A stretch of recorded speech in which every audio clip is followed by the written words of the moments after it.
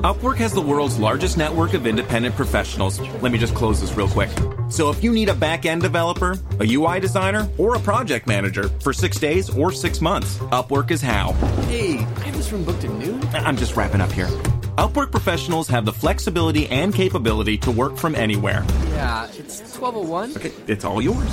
Which is nice if you're already low on conference rooms. Plus, they're proven, rated, and reviewed. When you need in-demand talent on demand, Upwork is how. In 2009, I wrote a column mocking the early efforts of executives on Twitter and urging them to cease and desist. 7 years later, they've spectacularly ignored my advice. Research from INSEAD reveals that 80% of them are on social networks, for the very good reason that customers and employees are said to think better of any executive who is. The Business School has compiled a global ranking of the 20 most influential chief executives on the site, which I've been studying for tips on how it ought to be done. Number 1 is Tim Cook, who has 2.6 million followers and is much retweeted. He gets it, the researchers say, because what he writes is personal. This sounds good until you look at the tweets. Last month he wrote, "Inspiring day hiking at Yosemite National Park. Hats off to the Park Service." It went with a couple of cheesy pictures of mountains and waterfalls. This bland snippet is evidently what passes for personal in CEO land. It was liked by almost 6,000 people. Duller still was this from a few days earlier. "A quick visit with customers and our fantastic team at the Apple Store, Mall of the Emirates. Thanks, Dubai." Members of the fantastic team might have been tickled by the tweet, but what 3,900 people found to like in it is hard to say. As I scrolled through his output, I noticed two things. First, Mr. Cook's most popular tweets are all about death. Prince, Andy Grove, Bill Campbell, Harper Lee, victims of the Ecuador earthquake and the Brussels bombing, all receive his hope that they will rest in peace. Second, this champion tweeter is the opposite of prolific. He's tweeted just 40 times this year, follows almost no one, and never retweets. I used to think CEOs should avoid the site because it was a waste of their time, but Mr. Cook shows you can be number one and spend about 5 minutes a week doing it. He also proves that the democracy of Twitter is a sham. It's as much top-down as everything else. The next most influential on the site is Bill Gates, who also follows hardly anyone and occasionally throws his 29 million followers a crumb about an interesting book he's read on maths. It's pearls before swine. Only a tiny % bother to hit like or retweet. Number 3 is Elon Musk, who, unlike the others, strikes me as being rather good at it. He posts pictures of his rockets in the air, tweeting jubilantly, "Woohoo!" or "Falcon Heavy Thrust will be 5.1 million lbf at liftoff, twice any rocket currently flying. It's a beast." He's acerbic, newsy and up for a fight.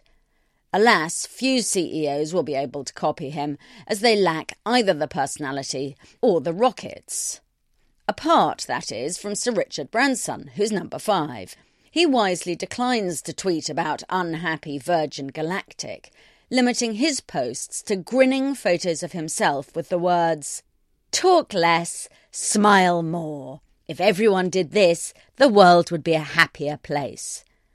In 6th place is Rupert Murdoch, who used to make the elementary mistake of tweeting his opinions about things. What then happened was that people dared disagree, and so in March, on the day he married Jerry Hall, he tapped out this: "No more tweets for 10 days or ever. Feel like the luckiest and happiest man in the world." And that's the last his followers have heard of him. All of these are rotten role models for regular executives, as they're either stonkingly famous entrepreneurs or they run Apple. The only regular chief executive to make it to the top 10 is Microsoft's Satya Nadella. His formula is to intersperse bursts of work jargon, great to partner with Citrix to help customers accelerate their digital transformations, with moronic hashtags and psychobabble. Friday Fortune, good reminder on exercising a hashtag growth mindset, with the motto, minds are like parachutes, they only function when open. Marissa Mayer, the only woman in the top 20, shows how it can be done more successfully. In April, she tweeted Yahoo's results twice, once straight and once with a picture of her twin baby girls. The second, which came later and therefore had no news value, was 4 times as popular as the first. So here's the lesson from the top 20. If you don't have a huge name or launch rockets into space, but are merely the CEO of a vast business, there's no point in tweeting, unless you're prepared to pimp your kids. This may not matter much, as it's perfectly possible to be huge in business without being on Twitter. Jamie Dimon manages it, so does Lloyd Blankfein. To any CEO who is undeterred, Warren Buffett is a good example. He has more than 1 million followers, and this year he's tweeted just once to say that the Berkshire Hathaway AGM was going to be live-streamed for the first time, which might be something people actually wanted to know.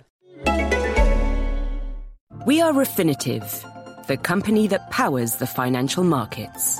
Not just a data provider, but a data ecosystem of open platforms, advanced technologies, and expert creative thinking. Enabling smarter business decisions, faster trading, helping fight financial crime, and supplying the transparent data that sustainable investment needs.